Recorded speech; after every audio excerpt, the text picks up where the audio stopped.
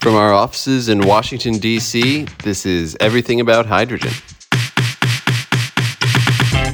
I am Andrew Leadham, and with me today, as usual, are Patrick Malloy of the Rocky Mountain Institute in Washington, D.C., and Chris Jackson, CEO of Protium over in London. Today's episode is our penultimate episode of the year here at Everything About Hydrogen, so that means it will just be the three of us doing our annual year-end roundup, where we talk about the stories and trends in the hydrogen world that have caught our attention or had the biggest effect in the space in the past 12 months. As always, if you have any questions for us here at Everything About Hydrogen, please shoot us an email at info@h2podcast.com or give us a shout on Twitter at @abouthydrogen. And with that, let's get started. All right, Chris, we're going to start our year-end roundup with you. We're not doing any friendly highs, Andrew. How are you? How's your day? Go straight into the work. It's the end of the year, Chris. We're down to business. First things first. Okay, fair enough. Chris, how are you doing? How are things in the UK? What's been going on in your world? Well, thank you for asking, Andrew. I'll tell you what, after what has been, I think for many, probably one of the most unusual and bizarre, surreal years imaginable, ending the year with a vaccine and a Biden election is a pretty good way to end. I think we're just hoping we don't also have a no-deal Brexit. That would be potentially a little bit of a spanner in the works to a reasonably calm end of the year. But if they can get a deal agreed, I think everyone felt like Christmas was a bit of a nice one to breathe out because, everyone's sort of forgetting that amidst the carnage of everything else, that's still a thing. That would be a 3-for-3 upswing at the end of the year. Yeah, I can go for that. Yeah. How about you, Patrick? How are you doing? Yeah, I'm not sensitive enough to need the hellos and hugs, so no, I'm good. I'm good. How are you? Patrick is, after a year of working in his room, being harassed by people all around the world for his global hydrogen expertise, is just like, what do you want? It's the point. Yeah, we're done. Full anti-social rebuke. I'm good, Patrick. I'm just holding out for the Biden inauguration. I guess that's all I'm waiting for. Okay. Have you plans? Have you special plans, Andrew? I think everyone wants to know how you're celebrating such a thing. That's a good question. You know what I'll do is I'll start posting my plans on social media, so you guys can check it out there. Have you? You can add as one of your plans, Andrew, to show you really are out and about. You could go to the Washington DC hydrogen refueling station that I think PDC Machines put in. Put it up. Where is that? Yeah, that would be a good plan. Yeah, and you can do a little photo. I'll have to. Jim Petrecki is going to shoot me because I can't find it off the top of my head. But they have installed it. I think it went in this summer in June. Patrick, have you one yet?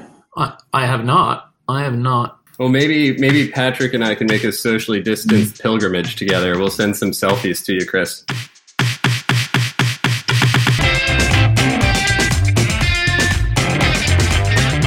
All right, guys, let's jump into some substance, yeah? Chris, I think you wanted to kick off the year-end roundup with a bit of a discussion around all the big listings we've seen in this past year, announcements around new funding, new projects. But let's start with the listings and the funding. It's been a big year for hydrogen, and maybe you can take us through a few of the highlights. Yeah, sure. So I guess in many ways, this is the year we've gone from demonstrations to deployment. That was very much what the industry has been saying for a long time it wanted to see happen, and I think people have been staggered by the pace of that. It's amazing to see the ticket sizes and how significant those are. And I think the listings that just was before this call today, going through some of the ones this year. So Ballard's raise of $402 million in November. You had ITM Power did several listings, but I'm just going to list the $165 million listing they did in October that was apparently oversubscribed several times. Plug Power did $1 billion raise this November. River Simple is looking at $150 million raise at the moment. I don't think they've closed, but it's in progress. And the Hydrogen One Capital target for a $250 million raise, I think, again, they're looking at January. So, those are just huge, huge numbers compared to where we were even a year ago. And, there's obviously many smaller businesses that have raised CPH2, I know, which is a UK electrolyzer company, closed a 3 million raise recently. So, I think that's interesting. And one of the key things to many of those raises is this listing element. And obviously, the most famous example of this is Nikola, and all that went with that particular listing and that particular story. But it does show actually that the sort of move towards ESG and the sort of desire, I guess, from retail investors, but also for investors that are looking to diversify their portfolio is non-trivial. And certainly a lot of companies in the space are actively and have been actively looking at listings. AFC Energy, which is another UK AIM-listed company, raised, I think, 30 million or 35 million through a listing. Enapter, the German electrolyzer company, also is now listed.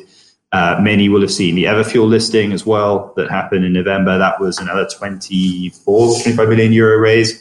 So I think that's a new change. And the stock markets generally have been kinder to hydrogen fuel cell businesses.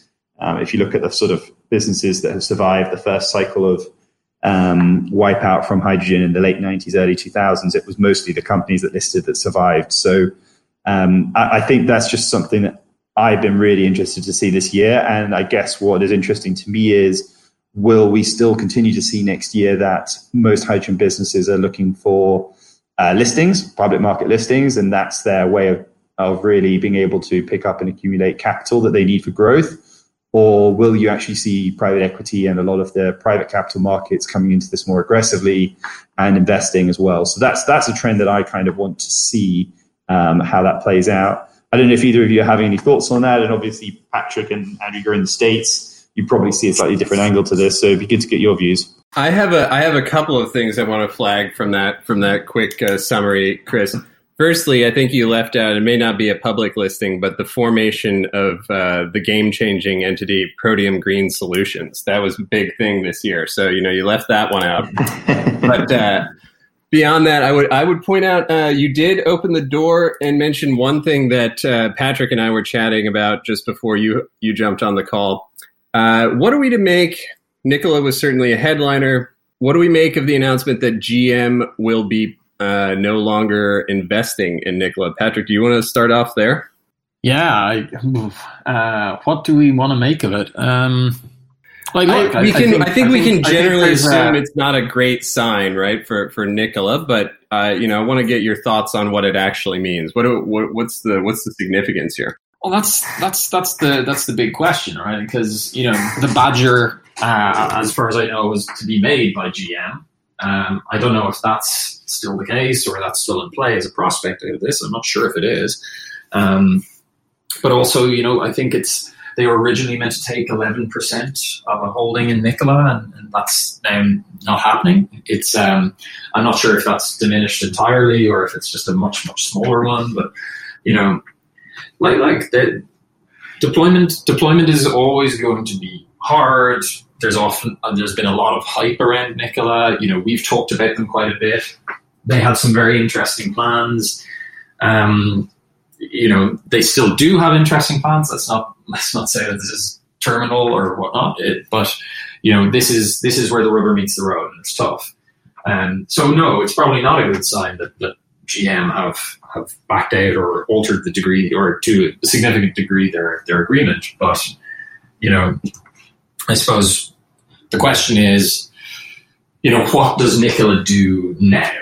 And them adjusting their strategy or kind of following through on the strategy is going to be something in 2021 where we're going to learn a lot about around what they're actually going to be able to do and whether they're going to be able to kind of line up some of the kind of the big ambitions that they've helped build over the last year or so.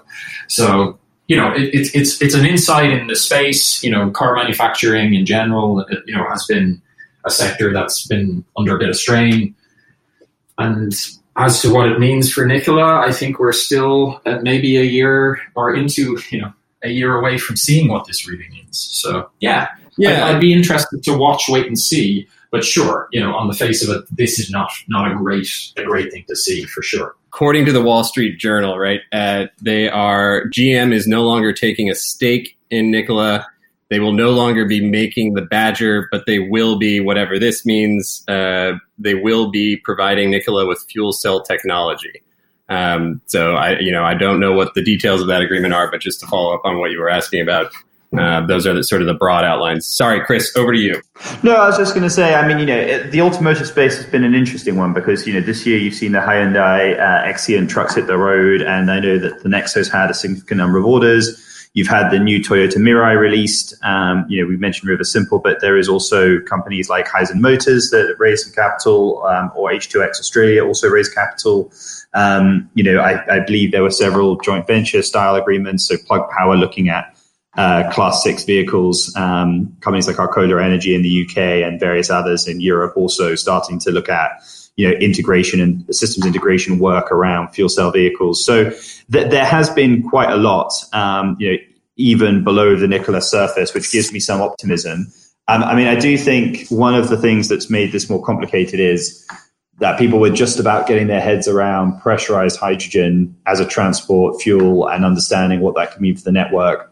And then Daimler kind of threw a little bit of a spanner in the works and said, well, we want to do it as cryogenic hydrogen. And I'm not saying that necessarily that was wrong, but it's been quite interesting because a lot of companies now are saying, well, cryogenic does materially help with range.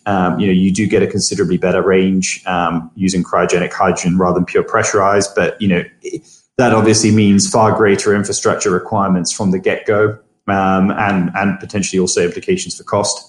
So, it is not helpful in many ways that the industry is already toying with, is it going to be pressurized or cryogenic? And obviously in some markets, they're even saying, well, maybe ammonia or maybe methanol. And again, it's not just road transport that's having this issue. I've seen, obviously the shipping industry is having this discussion, although Patrick, correct me if I'm wrong, it feels to me as though ammonia is pretty much won the consensus view as the main decarbonization fuel within the shipping piece, as opposed to pure green hydrogen. But aviation, the jury is very much still out. Pressurized, cryogenic, ammonia, I'm seeing all three options very much being floated. So I think that's why, in some senses, hydrogen production has raised a lot of money. A lot of hydrogen production companies raised a lot of money. Fuel cell companies generally have raised a lot of money. Some, business model type developer or hydrogen energy services companies are able to raise. But I think the route to market question, which always lies at the heart of this, I think the transport side has had a mixed bag of success, I'd say, this year. And I don't know if either of you would agree or disagree with that. Yeah, if I jump in on a couple of points there, just like one, cryogenics kind of storage. Yeah, it's adding cost. It's increasing range, but it definitely adds cost unless they've come across some innovation to really, really, really drive that down. I suspect not. But you're right? Like we talk about specific applications and whatnot. The big area that's coming up, that's a huge challenge, is going to be this infrastructure rollout and play. And there's big projects kind of going on, looking at pipeline conversions. That's the one that you hear a lot of talk about right now. Distributed production, etc. We're at that point where how do we do this on a systemic level is now the conversation. On the shipping side, I think the perception around this, there's an awful lot of interest in ammonia. There has been for quite a while, and part of the reason for that is that we've had, the targeted kind of launch of, I think it's the Viking, the ship, and I think it's 2024 that it's launching, which is an ammonia fuel cell vessel. I think on a pure hydrogen play, that conversation is probably a little bit earlier right now, in part because of just the sheer volumes required. Right, these are huge. You mean for the larger scale stuff as well, don't you, Patrick? Because obviously the small are already down the hydrogen route in some Norwegian and Scottish areas. So I'm assuming the larger can take. When we're talking about maritime sector, we're talking about the huge freight or kind of maritime freight shipping industry. And maybe, if you want to throw this in, some of the very, very large kind of cruise vessels, right? Because those are the groups that consume huge volumes of this. This is why ports have these huge bunkers, stationed up. so there's conversations of differing levels of maturity, but also the infrastructure play and rollout starts to matter now an awful lot more, because if you get a large consumer, let's take shipping for the sake of it, at one location, then all the ancillary, or not even ancillary, that's the wrong word, but the smaller kind of potential off-takers that follow on, or can follow on at much reduced costs, and because they don't have to bear the full cost of the infrastructure rollout,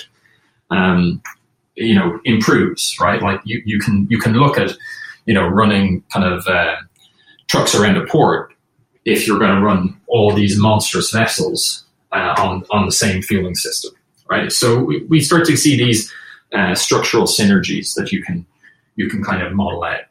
And that's a really interesting prospect, but that's one of the real implementation junctures that we're at, and it's going to be a tough and challenging time over the next year in that space. And Patrick, before we move on, I know we got to get to the highlight projects of the year, but very quickly, I don't know if you wanted to touch on this. We kind of sidetracked you. Were there any particular fundings, fundraisings, listings, anything in the North American market that particularly caught your interest this year? If not, we can just edit this part out. Yeah, it's nothing interesting. No interesting projects going on. Yeah, nothing weird happened. No, nothing at all. Look, I suppose look, over the course of the year, we've had a lot of movement in Plug and a lot of movement in Ballard's recent raise.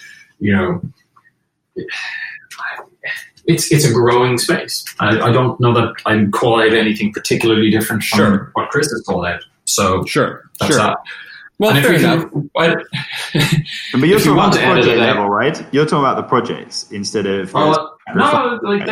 they've raised money over the last year. Sure, right? But what I mean is, I think is, to the point we were sort of describing, I mean, if you look at the funding cycle, it's interesting that the listings we've been talking about, right, are European and North American, mostly. That's where the capital's being raised.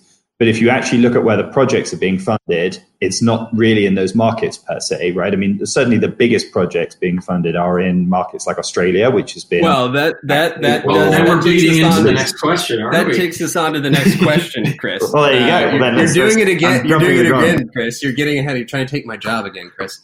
You already have enough jobs, Chris. You asked about listings in North America, and Chris wants to talk about projects all over the world. Well, let's do it. I think that's good. That's the next thing on the list, guys. So let's do it. But I think we agreed that we give Patrick first crack at this. So okay, it's mine. Let's keep it in North America for a little bit, right? Obviously the ACES project. It's announced probably a little over a year ago, but still that's progressing along. Huge storage potential using kind of salt caverns in Utah. I think largely targeted at the California power market. Very exciting, very large scale.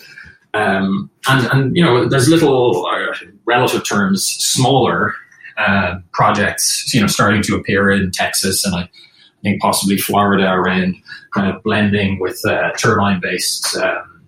turbine-based generation, so blending green hydrogen into the natural gas mix for the turbines.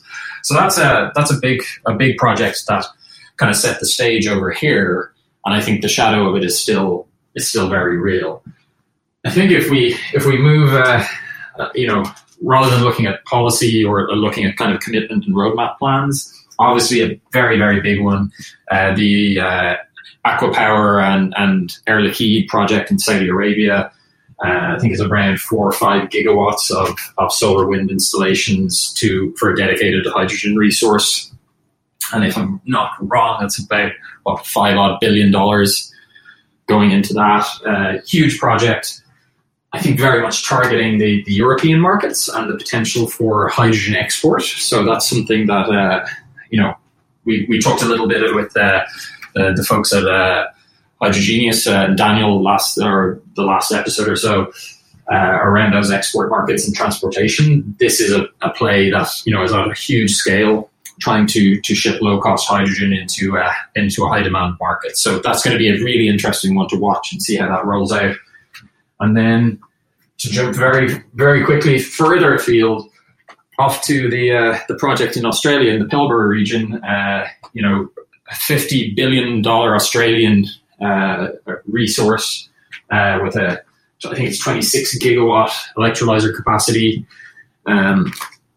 absolutely enormous, targeting, you know, use in the kind of particularly the Japanese market, I think, but a lot of those Asian markets also. Really, really interesting.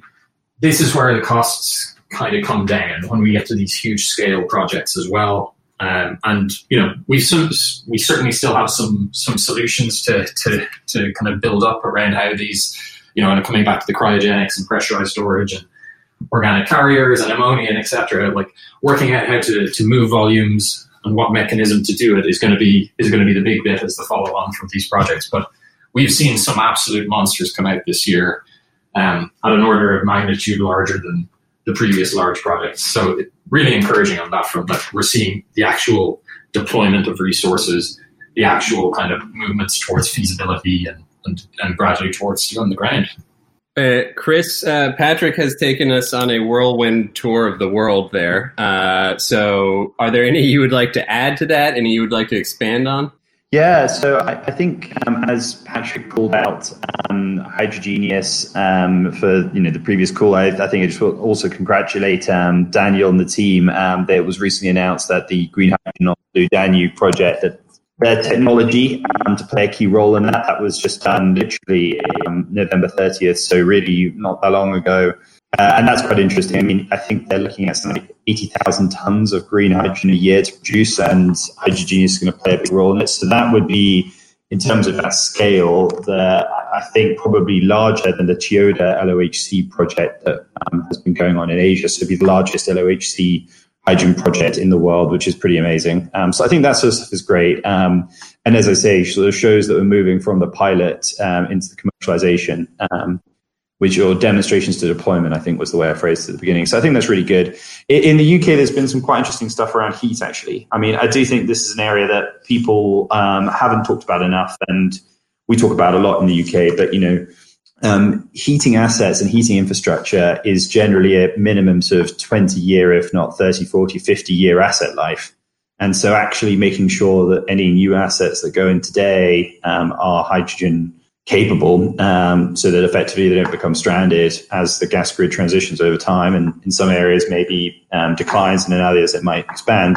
It is critical. So, for example, they've just awarded one of the gas operators here, Scottish Gas Networks, I think it's just over £20 million of funding to do 100% hydrogen blending for 300 homes. Now, I want to point something out here, Chris. It's interesting how in tune yours and Patrick's minds are, because, again, just before you hopped on the call, I asked Patrick what he wanted to talk about, and he was scrolling through hydrogen news, and he was like, ooh, here's one I found, 100% gas grid integration in Scotland. And he is like, that's something we should talk about. So, you guys are on exactly the same wavelength. Well, it's because it's we've talked about transport. Patrick referred to the power project, that energy storage power project that's going on in the States. And, there are other places that are doing that too, like Verbund in Austria is looking at that. But heating is really interesting, and I don't think we talked about it earlier, but one of the things we did talk about before we got on the call was a project Patrick sent across on green steel in Sweden. And Patrick, I don't know if you want to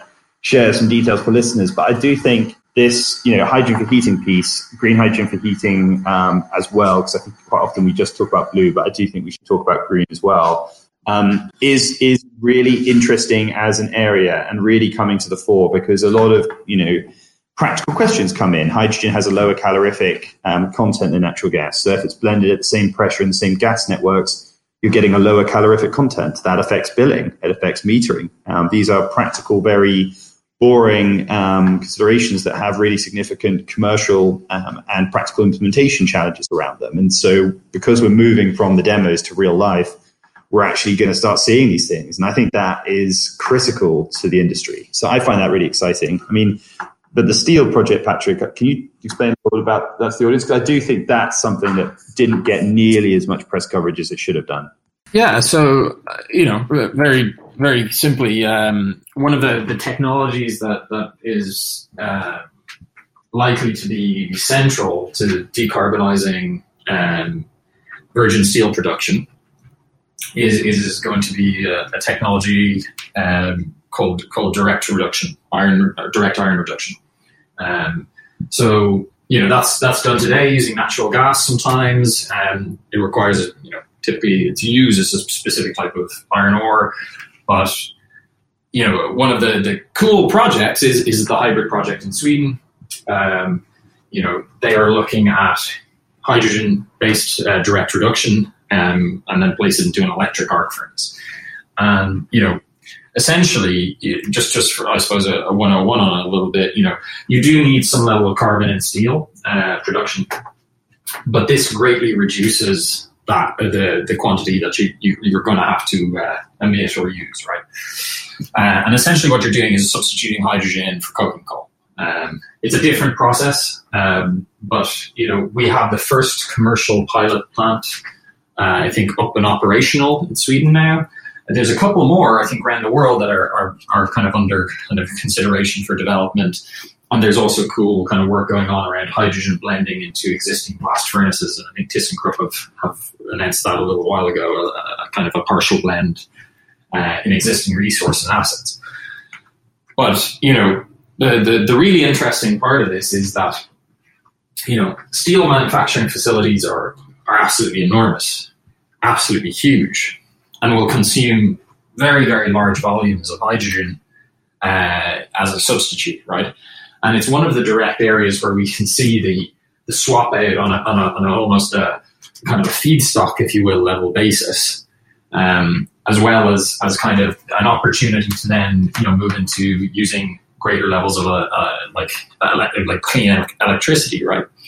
So yeah, the HYBRIT the commercial scale pilot up and operational, producing some steel, and it's a technology that we could hopefully roll out rather rapidly, and by 2030, 2040, we could have very, very, very low carbon steel production around the world. Now, there's other factors in that. There's other challenges. We need to ensure that the hydrogen has the lowest possible carbon content, especially as these things scale and ramp.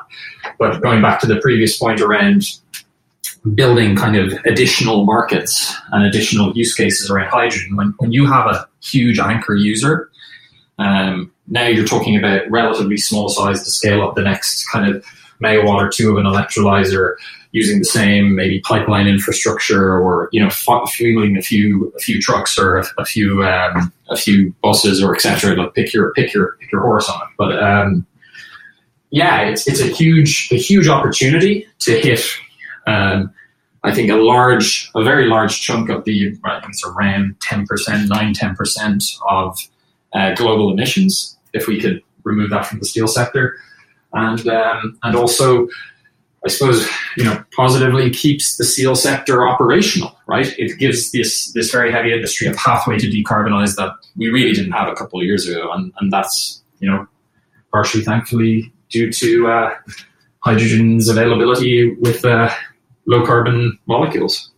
But I guess what all this was running into, regardless of end use sector, whether it's power sector, heat, transport, and alongside all of that, the huge amount of funds that are being raised is still this kind of policy and regulatory piece, and I guess, Andrew, I know we wanted to talk about that. Are you happy if we kind of move into it? Yeah, I was going to make a similar transition, but we've seen Germany, we've seen the EU, we've seen an Australian hydrogen strategy, we've seen quite a few hydrogen strategies come out, and I think governments, depending on your region, are making bigger strides than others. But were there any highlight ones that you guys want to take in a little bit more detail? I'd like to just flag as a very quick follow-on one of the reasons you're seeing that steel project, the HYBRIT project in Sweden, kind of emerge is because they've been mandated to do so by policy, not specifically this project, but the steel sector, SSAB, and the various other partners. Trying to remember the other kind of cohorts, but there's two other partners particularly involved. But they are mandated to decarbonize the sector by, I think it's 2047 or something like that. So it's one of those things where you can see a combination of factors, right? The opportunity exists, but also the technology is starting to emerge, but also policy, as I said, you need to go down this path. So there's a little bit of a tangible follow-on. It's been quite interesting to see, I guess, the sort of cascade effect, right? So, once one region in Australia released a hydrogen strategy, every region in Australia felt that they needed to put out a hydrogen strategy. And, once one European country put out a hydrogen strategy, others sort of cascaded through. What is interesting, I guess, is also some consistency in. So, across a lot of the major European economies, the target has been fairly similar. So, 5 gigawatt target for Germany, 5 gigawatt target for France, 5 gigawatt target for the UK, 5 gigawatt target for Italy, all by 2030. That's quite interesting how consistent that is. Some might have expected countries to maybe have said, well, we want to be more ambitious. And in fact, everyone's kind of chosen to say, we want this to be big, but, not trying to overstep it. So it'll be interesting to see if when Canada or Australia sort of come forward with their strategies, what they look like. I guess the policy piece that I'm sort of still struggling to get my head around is how a lot of these ambitions and a lot of these strategies necessarily will loop together. Because if you look at sort of Australia's strategy, it's a very export-driven strategy. As is a lot of the work around Saudi, and obviously there are a lot of countries like Japan and South Korea that are import-based in their strategy, as is Singapore, and to an extent the German strategy as well acknowledged that Germany probably and a lot of Europe will be importers. But the boring administrative pieces, and I keep saying boring, but I probably shouldn't. But things like how do you classify what hydrogen is low carbon hydrogen? Patrick reflecting on our debate around biogas reforming to hydrogen, a few episodes ago, that actually is a non-trivial issue. The UK is going to have its own certification scheme that's not going to be Certify, which is the EU standard, is not the same as what Australia and other markets are looking at. People forget there isn't really a commodity market in hydrogen. Most hydrogen is produced for single off-takers who account for 90% of the demand or 80% of the demand for that specific site. So, when we talk about a market where there's 70 million tons of hydrogen sold every year, it's true, but it's not 70 million tons that's traded in the same way that oil is.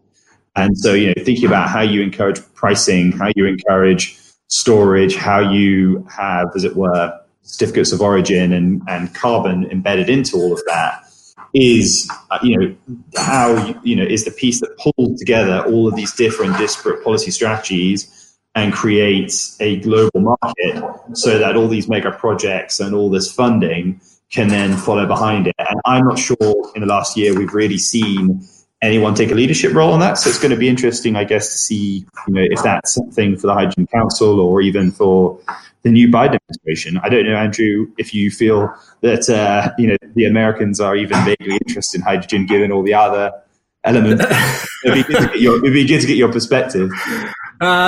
Well, so I think it's a somewhat complicated question, but I do think it's fair to say that if you follow the Biden administration's transition plans, which of course are being hampered left and right, but putting all that aside, putting all the drama aside, I think it's fair to say that the Biden team has made it clear that while there are other things on their list, climate change and renewable energy action and clean energy action fall very much at the top of that list, right?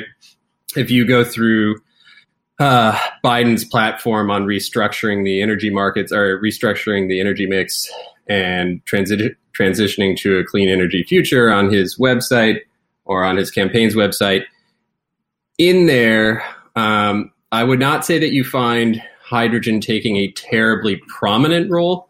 But if you look and you know what you're looking for, it's a rather extensive document. It's in there and it features I think it's actually fair to say that they are paying attention. The administration or soon to be administration is factoring in low carbon and zero carbon hydrogen as a key component. Part of it factors in rather heavily in their repurposing of existing infrastructure portion of their plan, right? So using oil and gas infrastructure that currently exists and repurposing it for low carbon hydrogen transport. I think that's something we've touched on before on previous episodes and something that they are talking about. I think it's also like interesting, and I realize that it's somewhat a matter of shorthand for talking about what will be happening in the next 4 and possibly 8 years under Biden or Biden-Harris administration. I realize it's an ease of terminology, but keep in mind that the reality is administrations don't pass these laws. They can't. This is what Joe Biden and Kamala Harris want to accomplish under their administration, and some of it can be accomplished through allocation of funding to different agencies and different departments. Some of it can be done through regulatory policy that falls within the wheelhouse of one agency or the other. But the majority of the really substantive stuff needs to be done through Congress, right? And as of right now, and we'll find out in January, the Democrats do not control Congress, or at least not both houses. So the Senate is still up for grabs, but it's going to be very tight.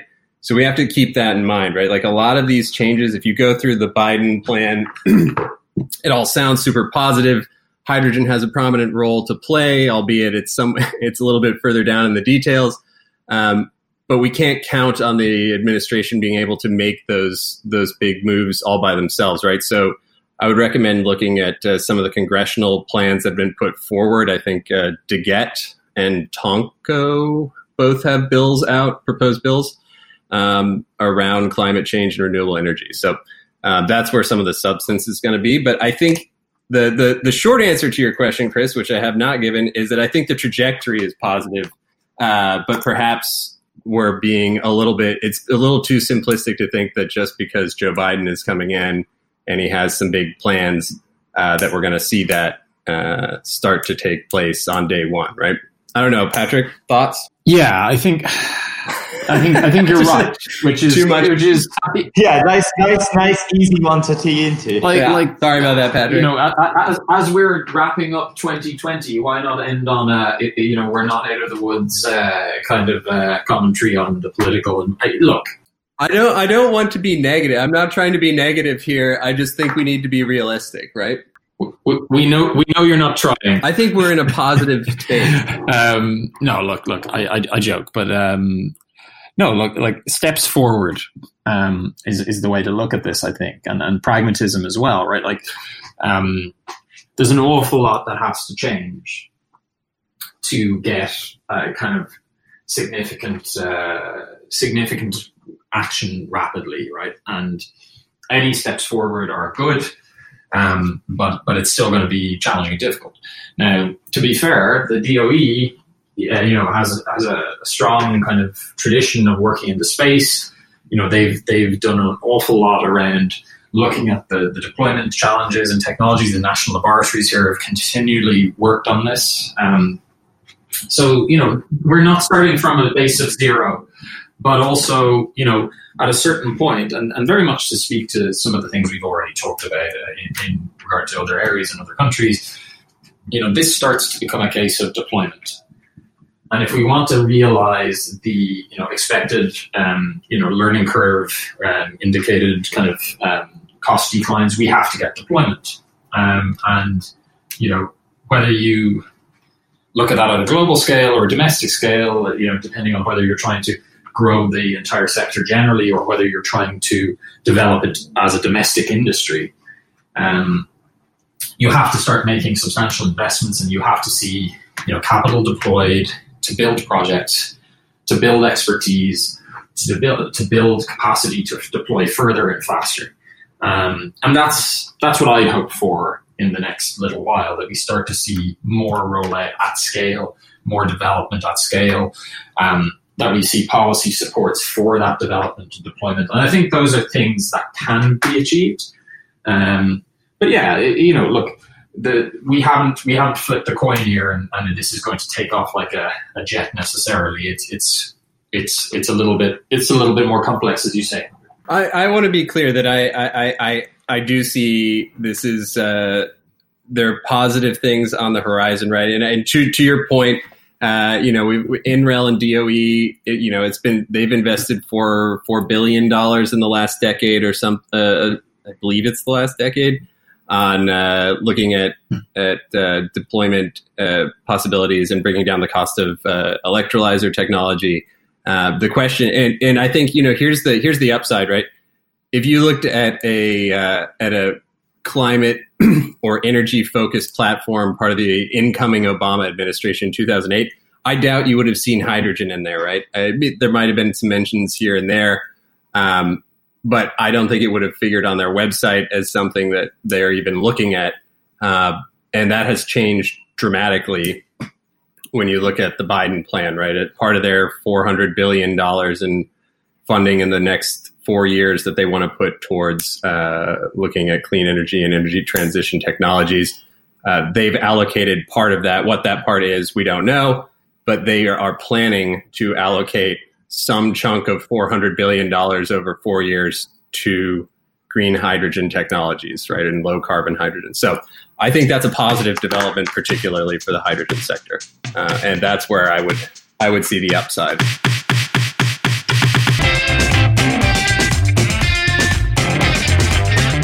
So I think this all leads us to one question, which is when can we expect to see a Protium launch in North America, Chris? Ooh, the hot topics. All right.